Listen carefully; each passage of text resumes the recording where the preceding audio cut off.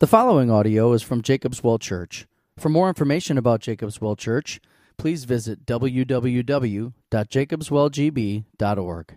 Today, we are starting a new series on the life of Joseph.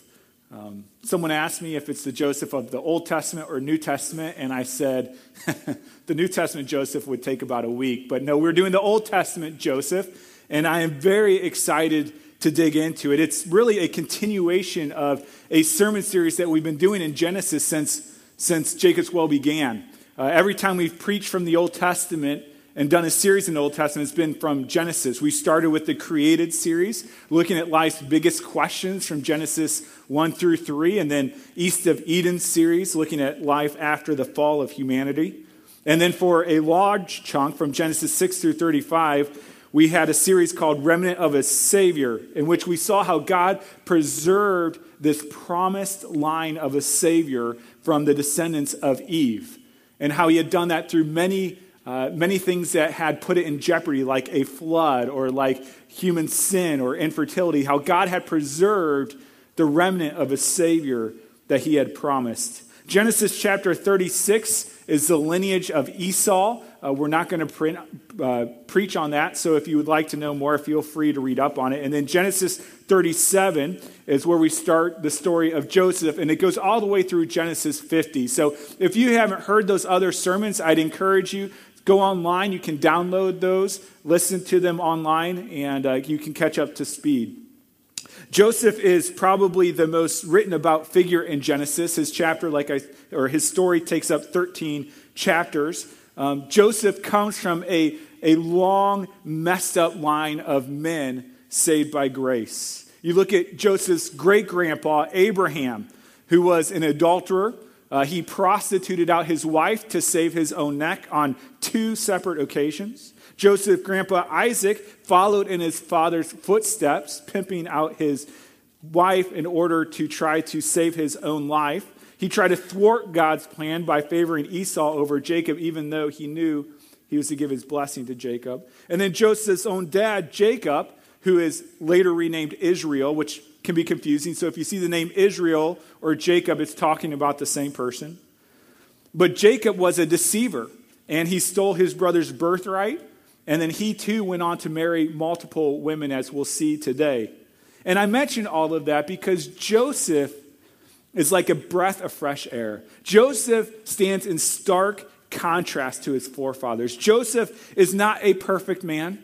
Only Jesus is. He's a sinful man, but he is a godly man. And as we'll see, Joseph is a Christ-like figure in the book of Genesis. We have a lot to learn from the life of Joseph, like trusting in God in the midst of suffering and injustice, forgiving others who have wronged us, having faith in God's promises when the situation seems hopeless, or recognizing God's sovereignty even in the daily grind. All of these things are things that we can relate to. So we are going to cover about a chapter a week, and so I'd encourage you maybe to read ahead so that you can be familiar with the content before we preach on it. Some community groups are actually going to study the chapter the week prior to the sermon just to get you familiar with the material before we preach on it. So today we're going to read through Genesis chapter 37, and we're going to break it down into parts because it's such a large portion of Scripture. So keep your Bibles open, and we will return to them frequently. But before we do that, let's open in prayer. Lord God, thank you for Joseph. Thank you for what you have done in Joseph and through Joseph. God, we thank you in advance for what you are going to instruct our hearts, how you are going to conform us into the image of Christ, how you are going to renew our joy in you. God, I pray just if there's anyone here who maybe got up on the wrong side of the bed this morning, who is frustrated and angry at life or at you or at family members, God, that you would give them peace in their soul, Lord. That they would be able to rest in you this morning, learn from you. That they would once again remember the joy of their salvation.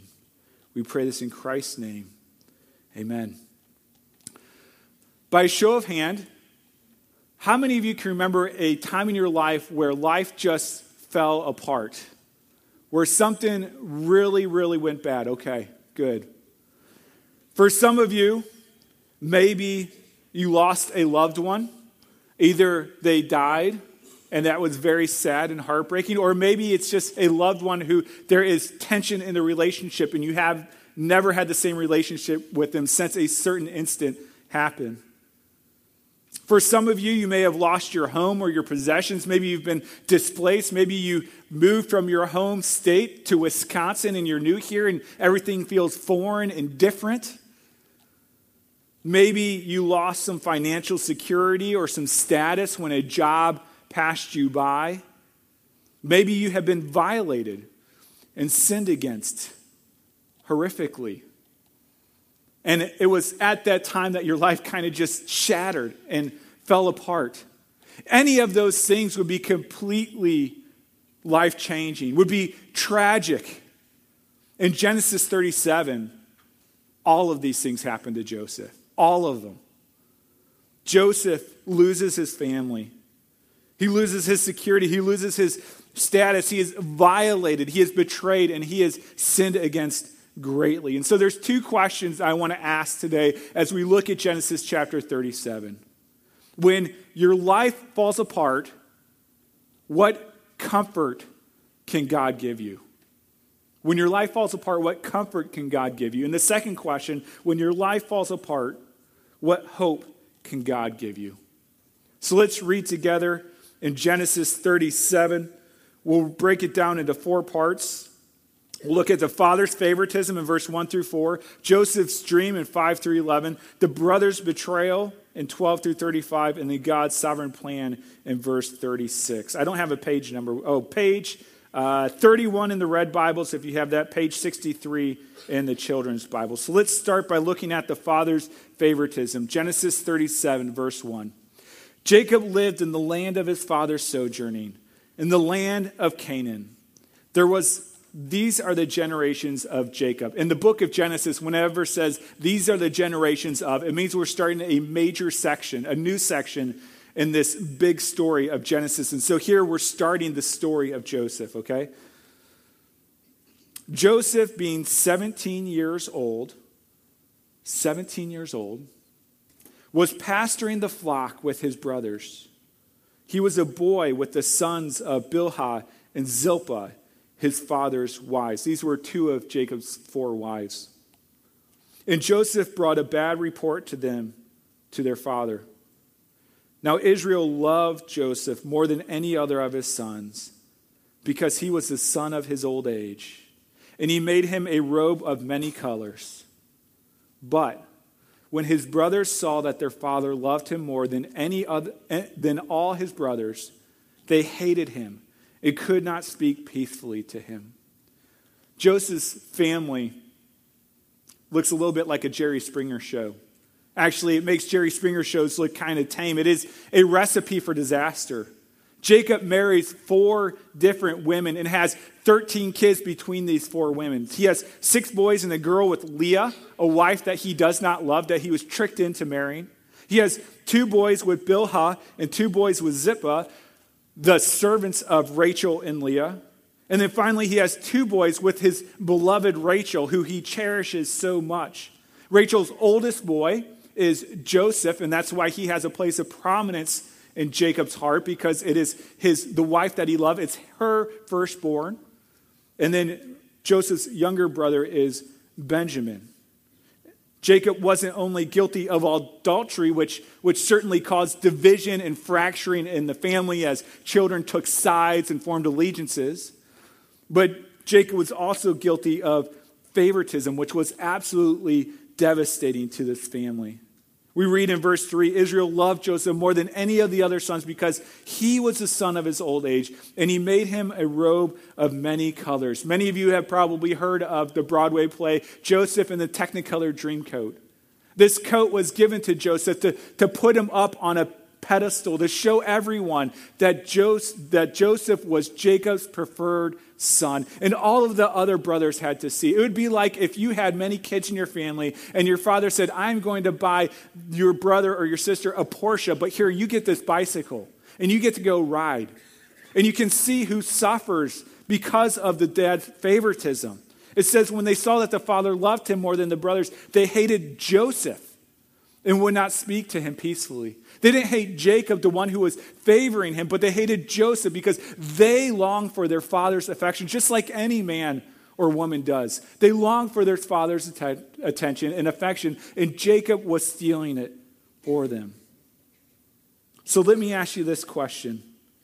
If you're here today and you're a father or you're a mother, is there sin in your life? For Jacob, it was favoritism and adultery. Is there sin in your life that is driving your family apart?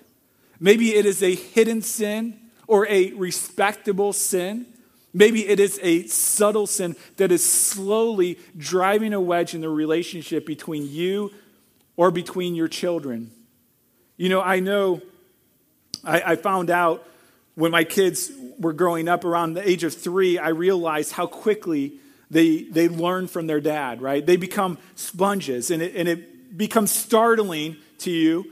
You know, when you're driving in the car and your kids are behind fighting and you turn around and you say, quit yelling at each other, right? And you're like, oh, wait, where did they learn that from? Oh, yes, me. Or, hey, quit hitting your brother, right? Quit hitting your sister. And it's, they learned it from me, right? Our sin is passed on throughout the generations. Jacob's sin of favoritism was nothing new. It had a history. His father Isaac had favorites. His mother had favorites. Jacob's father Isaac favored Esau. His mother favored him. And as a result of it, Jacob had to run away to save his own life. And he didn't see his mother, his beloved mother, ever again. He was gone for 20 years before he returned home. And this was all because of favoritism. And then we get from Isaac to his son Jacob, and Jacob shows favoritism to Rachel over Leah, and it devastates Leah. And now we see him doing it again and showing favoritism to one son over the others, and it is dividing the family. Now, your sin may be favoritism. You may be very patient and loving and kind to one child and kind of screamy and yelly to another child. Or maybe, you take one child with you to the store, but the other child never gets to go with you, or whatever it might be. It may be favoritism, but there are other sins that affect our children. It could be a sexual sin like Jacob sleeping around, or a heart that is captivated by other men or women instead of your spouse. Maybe it is a marriage that is built on friction and tension, in which the husband does not love and cherish his wife as he's supposed to, and the wife does not respect her husband as she is called to. Maybe it's an idolatry of career. You're always gone at work. The kids never see you. They always want to see you, but they don't. And they're learning that career comes before family. Maybe it's laziness, not taking the effort to shepherd your children or to play with them or love them and encourage them. These are sins that are subtle, that are even somewhat respectable, that are ignored in many ways, but these drive wedges into family. And God gives us the remedy for this, and it is repentance, to repent to our children, to repent to our wives, to repent to our husbands, to repent to God. And to say, if you see me doing this, please call me out on it. Let me know. And so we see here Jacob's favoritism and how it starts driving a wedge in this family. We move on and we see Joseph's dream. Verse 5, read along with me. Now Joseph had a dream, and when he told it to his brothers, they hated him even more. He said to them, hear this dream that I have dreamed. Behold, we were binding sheaves in the field, and behold, my sheaf arose and stood upright. And behold, your sheaves gathered around it and bowed down to my sheaf. His brothers said to him, are you indeed to reign over us? Or are you indeed to rule over us? So they hated him even more for his dream and for his words. Then he dreamed another dream and told it to his brothers and said, behold, I have dreamed another dream. Behold, the sun, the moon, and 11 stars were bowing down to me. But when he told it to his father and his brothers, his father rebuked him and said to him, what is this dream that you have dreamed? Shall I and your mother and your brothers indeed come to bow ourselves to the ground before you? And his brothers were jealous of him. But his father kept the sayings in mind. Joseph's brothers somehow knew exactly what his dream meant. They knew that his dream meant that one day they would come and they would bow down before him and that he would rule over them. This would be hard for any brother to swallow, wouldn't it? Especially in a toxic relationship like the one that they had, especially in a family that was so divided like the one that they had. You can see how their anger and their jealousy build. In verse 4, we read that they hated Joseph so much that they could not even speak peacefully to him. Verse 5, Joseph has a dream, and when he told the two brothers, they hated him even more. Verse 8, they said, "Are you indeed going to reign over us, rule over us?" So they hated him even more. And then verse 11, it says, "And his brothers were jealous of him." You know, when I look at Joseph's dream, I thought to myself, I wonder, why did God give Joseph these dreams? These dreams of the sheaves and the stars and the moon and all that. Didn't God know how the brothers would respond? Of course he did. I mean, God knew that they would hate him. He knew that it would cause division. And so why did God give Joseph this dream? Why not just let him go on? And I think there are many reasons. We'll cover two of them in the next 2 points. It's to lead to the brothers' betrayal and fulfill God's sovereign plan. But one of the important reasons why God gives Joseph a dream is to show him his destiny. So that in the midst of the trials, in the midst of the suffering, in the midst of the chaos that is about to come, he knows the destination that he's headed towards. God knew what Joseph was about to endure. God knew that Joseph would be a victim of wickedness, that Joseph would be betrayed, enslaved. And so he gave him a crystal clear dream to remind him of his destiny when he was walking through those times of suffering. You know, when Trish and I first started dating, she lived in Eau Claire, Wisconsin, and I lived in Columbia, Missouri. And there was 500 miles that separated us. It was a 9-mile drive to get from Columbia, Missouri to Eau Claire, Wisconsin. And we tried to see each other about once a month just so we could remember what each other looked like. We talked over the phone all the time. But I remember when that time would come when I would get to go and drive up and see Trish and how excited I was for that. I still get excited to drive home and see her now. But sometimes I would leave at like 10 o'clock at night. And I would drive through the night and I would be chomping on sunflower seeds, drinking coffee, doing whatever I could to stay awake, just so I could get up there and be there when she woke up in the morning so that we could spend the day together. And the reason why I could go through all of that sleep deprivation, which is very hard for me if you know me personally, and go through all of that suffering is because I knew my destination. My destination was a person that I could not wait to see. God gives Joseph a destination. He says, "You will reign over your brothers and over your fathers." There is a great hope and a great plan for your life. And this was great comfort for Joseph as he was in his journey of suffering. I know some of you, I can't believe you do this, but some of you take your family of small children and drive to Florida every winter. And I'm just thinking, what are you doing? Like, that's insane. I mean, why would you bring such suffering upon yourself? But you do it because you know the destination. You know that you're going to be sitting in warm, sandy beaches, hopefully, if the weather works out.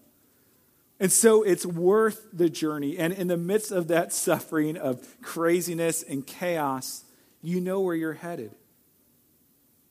So one of the questions I asked you at the beginning was, when your life falls apart, what hope can God give you? And the answer is, you know your destiny. Joseph knew from his dream that he was going to be a king of some sorts. And we know our destiny is far greater than Joseph's. If you're a Christian, you don't have to have a dream to find out your destiny. God tells it to us through his word.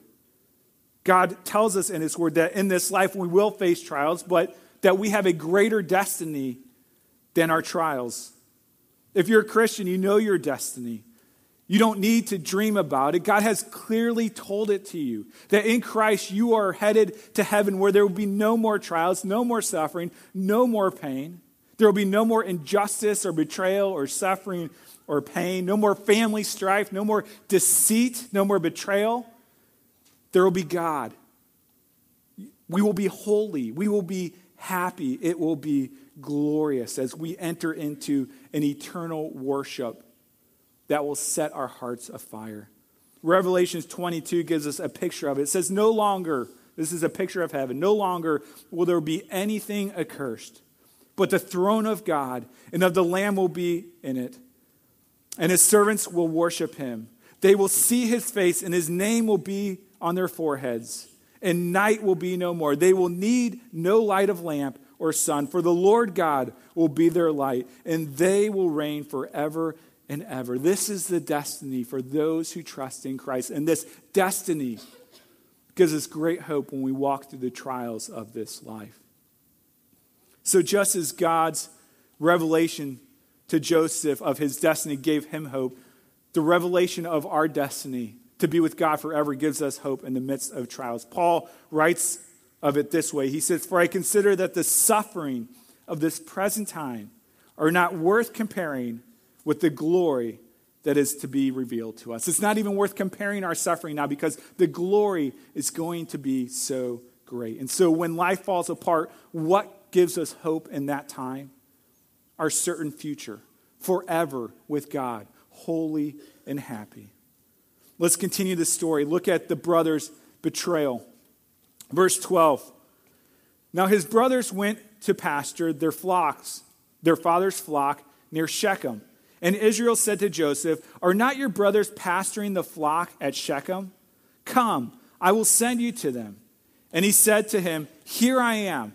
So he came to him, "Go now, see if it is well with your brothers and with the flock, and bring me word." So he sent him from the valley of Hebron, and he came to Shechem. And a man found him wandering in the fields. And the man asked him, "What are you seeking?" "I'm seeking my brothers," he said. "Tell me, please, where they are pasturing the flock." And the man said, "They have gone away, for I heard them say, 'Let us go to Dothan.'" So Joseph went after his brothers and found them at Dothan. I have a map for you here, if you put it up, of kind of Joseph's journey. So Joseph started down here in Hebron, and his father, Jacob, said, "Go check on your brothers." And so he probably went up through Jerusalem, through Bethel, up to Shechem. It's about a 60-mile walk, and so it's a pretty long journey to go check on your brothers. And then he has to go in that whole region of Shechem and try to find his brothers. Well, he's traveling around looking for his brothers, can't find them, and the man says, your brothers went up to Dothan. So Jacob continues up to Dothan. Now, it's very important later in the story that his brothers were in Dothan and not Shechem, okay? We'll see that later. Keep it in mind. But that's the journey that Jacob took to go and find his brothers. Let's continue. Verse 18.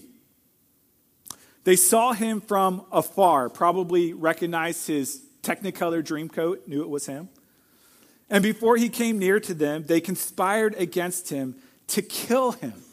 Now, let's pause here. I watch the news periodically. I don't watch a lot, and there's a lot of tragedy in the news.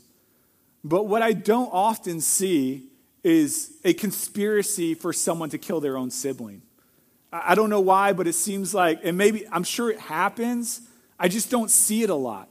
You know, people will kill like their spouse or their parents, but like never siblings. This is someone you have a bond with. Even if you hate him, you still feel bonded to him. But here are the family of God, the people of God, the hope of God. And their plan is to kill their own brother. This is how deep the hatred went, how deep the envy went. Let's continue. Verse 19. They said to one another, "Here comes this dreamer. Come now, let us kill him and throw him into one of the pits. Then we will say that a fierce animal has devoured him, and we will see what will become of his dreams." But when Reuben heard it, he rescued him out of their hands, saying, "Let us not take his life." And Reuben said to them, "Shed no blood, throw him into the pit here in the wickedness, but do not lay a hand on him." Now, why did Reuben say this? That he might rescue him out of their hands and restore him to his father. We're not sure why Reuben wanted to do this. It might have been because Reuben was the oldest brother. He felt a responsibility to take care of his kid brother Joseph. Knew his father would probably hold him responsible for Joseph's well-being. Maybe it's because he was trying to cleanse a guilty conscience. He had slept with his father's wife a few chapters ago. I'm telling you, his family's messed up. Maybe because he wants to gain his father's affection. He's looking for any way to do it. Whatever it might be, Reuben steps in and says, "Put him in a pit so I can and then he doesn't tell him, but so that he can come back and rescue him later. Verse 23. So when Joseph came to his brothers, they stripped him of his robe, the robe of many colors that he wore, the symbol of his favoritism, the symbol of their hatred. And they took him and threw him into a pit. The pit was empty. There was no water in it. Then they sat down to eat. Joseph comes to his brothers, probably elated that he finally found them, hungry, thirsty, looking for help. He comes up to his brothers, ready to embrace them, and they strip the robe off of him. They throw him into a pit. He is screaming out, crying out to them for help. We know it because it says it later in Genesis 42. His brothers confess. They said, in truth, we are guilty concerning our brother Joseph, and that we saw the distress of his soul when he begged us, and we did not listen. And so they're listening to him, begging with them, pleading with them for his own life, and they sit down to eat. They hate this man so much. This betrayal was so deep. The passage goes on, verse 25. They sat down to eat, and looking up, they saw a caravan of Ishmaelites coming from Gilead with their camels bearing gum, balm, and myrrh on their way to carry it down to Egypt. Then Judah, who we'll look at extensively next week, said to his brothers, "What profit is it if we kill our brother and conceal his blood? Come, let us sell him to the Ishmaelites, and let not our hand be upon him. For he is our brother, our own flesh." And his brothers listened to him. Then Midianite traders passed by, and they drew Joseph up and lifted him out of the pit and sold him to the Ishmaelites for 20 shekels of silver. They took Joseph to Egypt. I could imagine how Joseph felt on that journey to Egypt. Joseph had physical wounds, but far worse were the emotional, relational wounds. He had journeyed so far to find his brothers, only for them to betray him. It goes on. Verse 29. When Reuben, the one who wanted to rescue Joseph, returned to the pit and saw that Joseph was not in the pit, he tore his clothes and returned to his brothers and said, "The boy is gone, and where shall I go?" He knew he'd be in trouble with his father because he was the oldest son. He was responsible for his brother's well-being. "Where shall I go?" Then they took Joseph's robe and slaughtered a goat and dipped the robe in the blood. Then they sent the robe of many colors and brought it to their father and said, "This we have found. Please identify whether it is your son's robe or not." And he identified it and said, "It is my son's robe. A fierce animal has devoured him. Joseph is without doubt torn to pieces." Then Jacob tore his garment and put sackcloth on his loins and mourned for his son many days. All his sons and all his daughters rose up to comfort him, but he refused to be comforted and said, "No, I shall go down to Sheol to my son, mourning." Thus his father wept for him. One of the worst things a parent can endure is to bury their own child. Some of you have had to do that, and you know how grievous that is. For Jacob, he's just assuming his child is gone. He doesn't get a funeral. And so he has lost his beloved son. You know, I'm not sure what the timeline is of Genesis 37. I'm thinking maybe it's a week, 2 weeks that all of this happens. But within this time span, Joseph's life falls apart. Jacob's life falls apart. Joseph is sold into slavery, separated from his family, taken away from his home, and worst of all, betrayed by his brothers. Joseph was unwanted. He was hated. He was despised by those that were supposed to love him the most. Jacob lost his favorite son, the son that he idolized. Their life was shattered. You know, the other question I asked you at the beginning was, when life falls apart, what comfort can God give to you? You know what I appreciate about the real Bible is it's not like children's Bibles. You know, in children's Bibles, you always have hippie Jesus smiling with white teeth and, you know, golden flowing hair, and everyone's happy and everything's fine. But when you look at the real Bible, there are some weeks that children simply cannot sit in here and listen to because it is so real and so honest and so true. It shows how messy life is, how broken it can be. God is not ignorant of your misery. He's not ignorant of your hardship. Have you ever been displaced from your home? As I mentioned earlier, some of you, I know, lived and grew up in a certain area and you moved to Wisconsin. It's a very traumatic experience. God gets it. God understands what you're going through. Have you ever been betrayed like Joseph? Had those that were closest to you turn on you? God gets it. Have you ever lost a child like Jacob did? God gets it. You see, God doesn't only know your suffering, He has experienced your suffering. And we know that by looking at the cross, by sitting at the foot of the cross. God in the flesh, Jesus Christ, was displaced from His heavenly home to come to a broken, uncomfortable, messy, dirty world. God in the flesh, Jesus Christ, was betrayed by those closest to Him and handed over to death. God the Father suffered the loss of His favorite Son, His only Son. And so you see, if you trust in Christ, if you pray to God, if you lean on God, if you go to God, you not only have a God who intellectually understands your suffering, you have a God who has experienced your suffering. And it is a great comfort to Him, to share with Him, to know that He has not only intellectual capacity to comprehend what you're going through, but He Himself came to this earth and experienced the same suffering that you are going through. And so we ask two questions. When your life falls apart, what hope can God give you? And it is a certain future. And what comfort can God give you? And it's that God Himself has experienced the same suffering we have and is there to love you and care for you through it.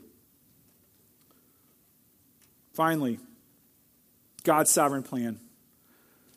Remember how earlier I said it was important that Joseph's brothers moved to Dothan? They were originally going to Shechem, but God must have dried up the resources, pressed them further north into Dothan.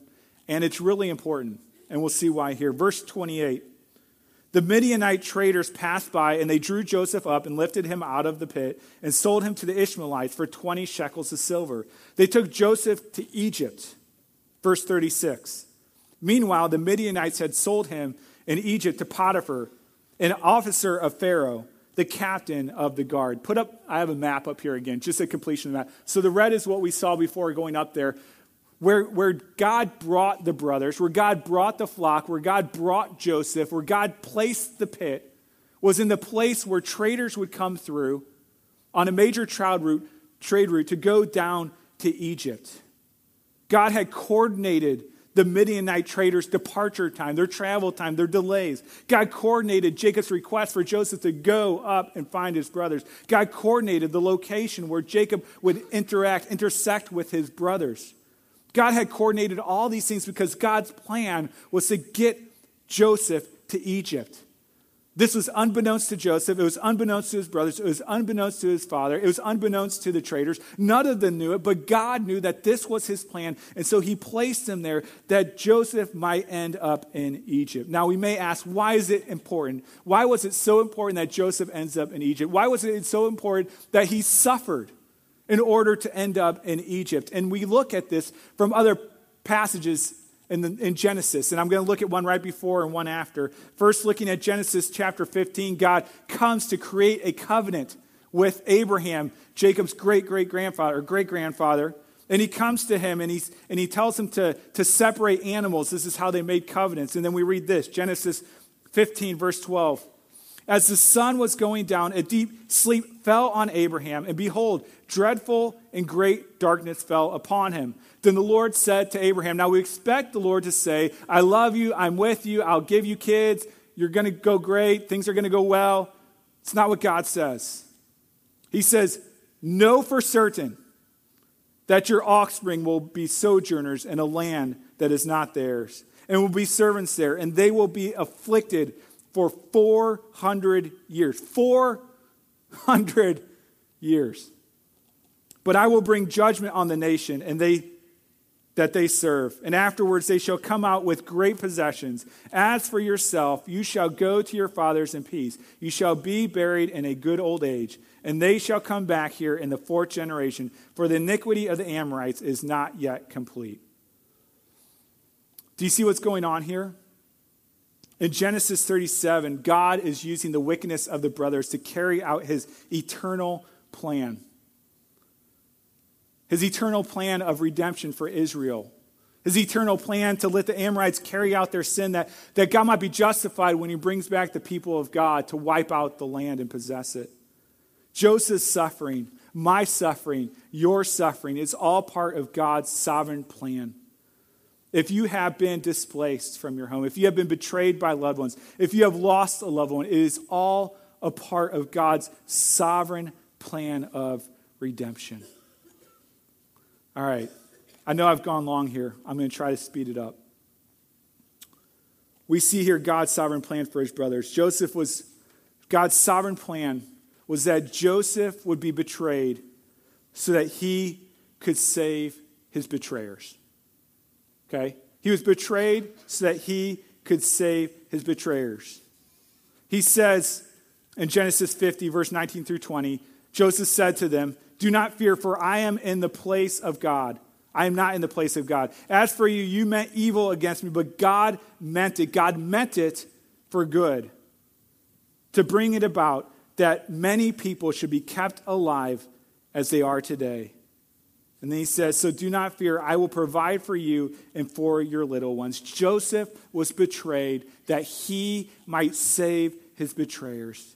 Joseph was betrayed so that the ones that were supposed to love him the most, the ones that were to care for him, the ones that were closest, the ones that betrayed him, might be saved through him. It just doesn't seem right, does it? That God's plan, God's sovereign plan would be to save the betrayers. I don't want Joseph's brothers to be saved, to be honest with you. When I first read this, when I first looked at this, it made me angry.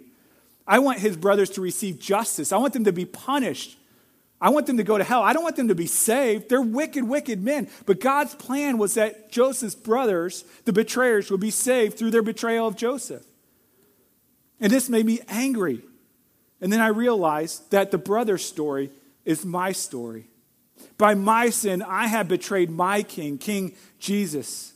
It is because of my betrayal, because of my sin, that Jesus was handed over, suffered, and nailed to a cross. Do you see? Joseph was a pattern of a greater story that was to come. Jesus was betrayed so that he could save his betrayers. Jesus was betrayed by you and by me, the ones that should love him the most. He was betrayed by us to save us. Jesus didn't die to save the righteous. He didn't die to save his friends. He just died to save his enemies, those who had betrayed him.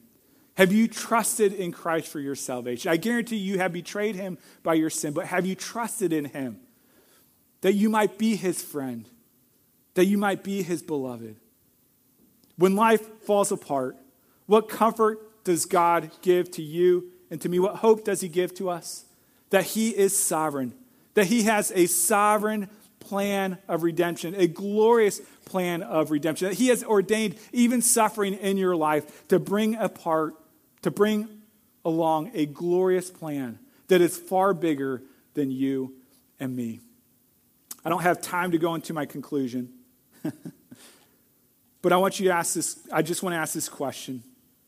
Do you think Joseph understood what was going on when he was thrown in the pit, when he was being taken away as a slave? Do you think he knew? Do you think he said, oh, this is a great plan of God's redemption. He's going to save thousands of people and save the people of Israel, and he's going to bring from this the Savior of the world. Do you think he understood that in the midst of his suffering? Maybe a little. I doubt much.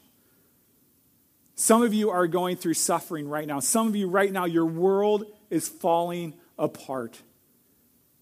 And so the question is, what hope is there? Well, there's great hope. Because all who are in Christ know that we are headed for an eternal destiny of paradise. And there's a great hope that God is suffering, that God is sovereign, that in our suffering, it is a link in God's chain of his glorious plan of redemption, that we may not understand why it's happening now, but we can trust that God means it for good. Let's pray. Lord God, thank you for the story of Joseph. God, pray that you would remind us in the midst of our suffering that you have a plan grander than we can ever imagine, and that our suffering is a part of that glorious plan of redemption. Remind us of that, please. We pray in Christ's name. Amen.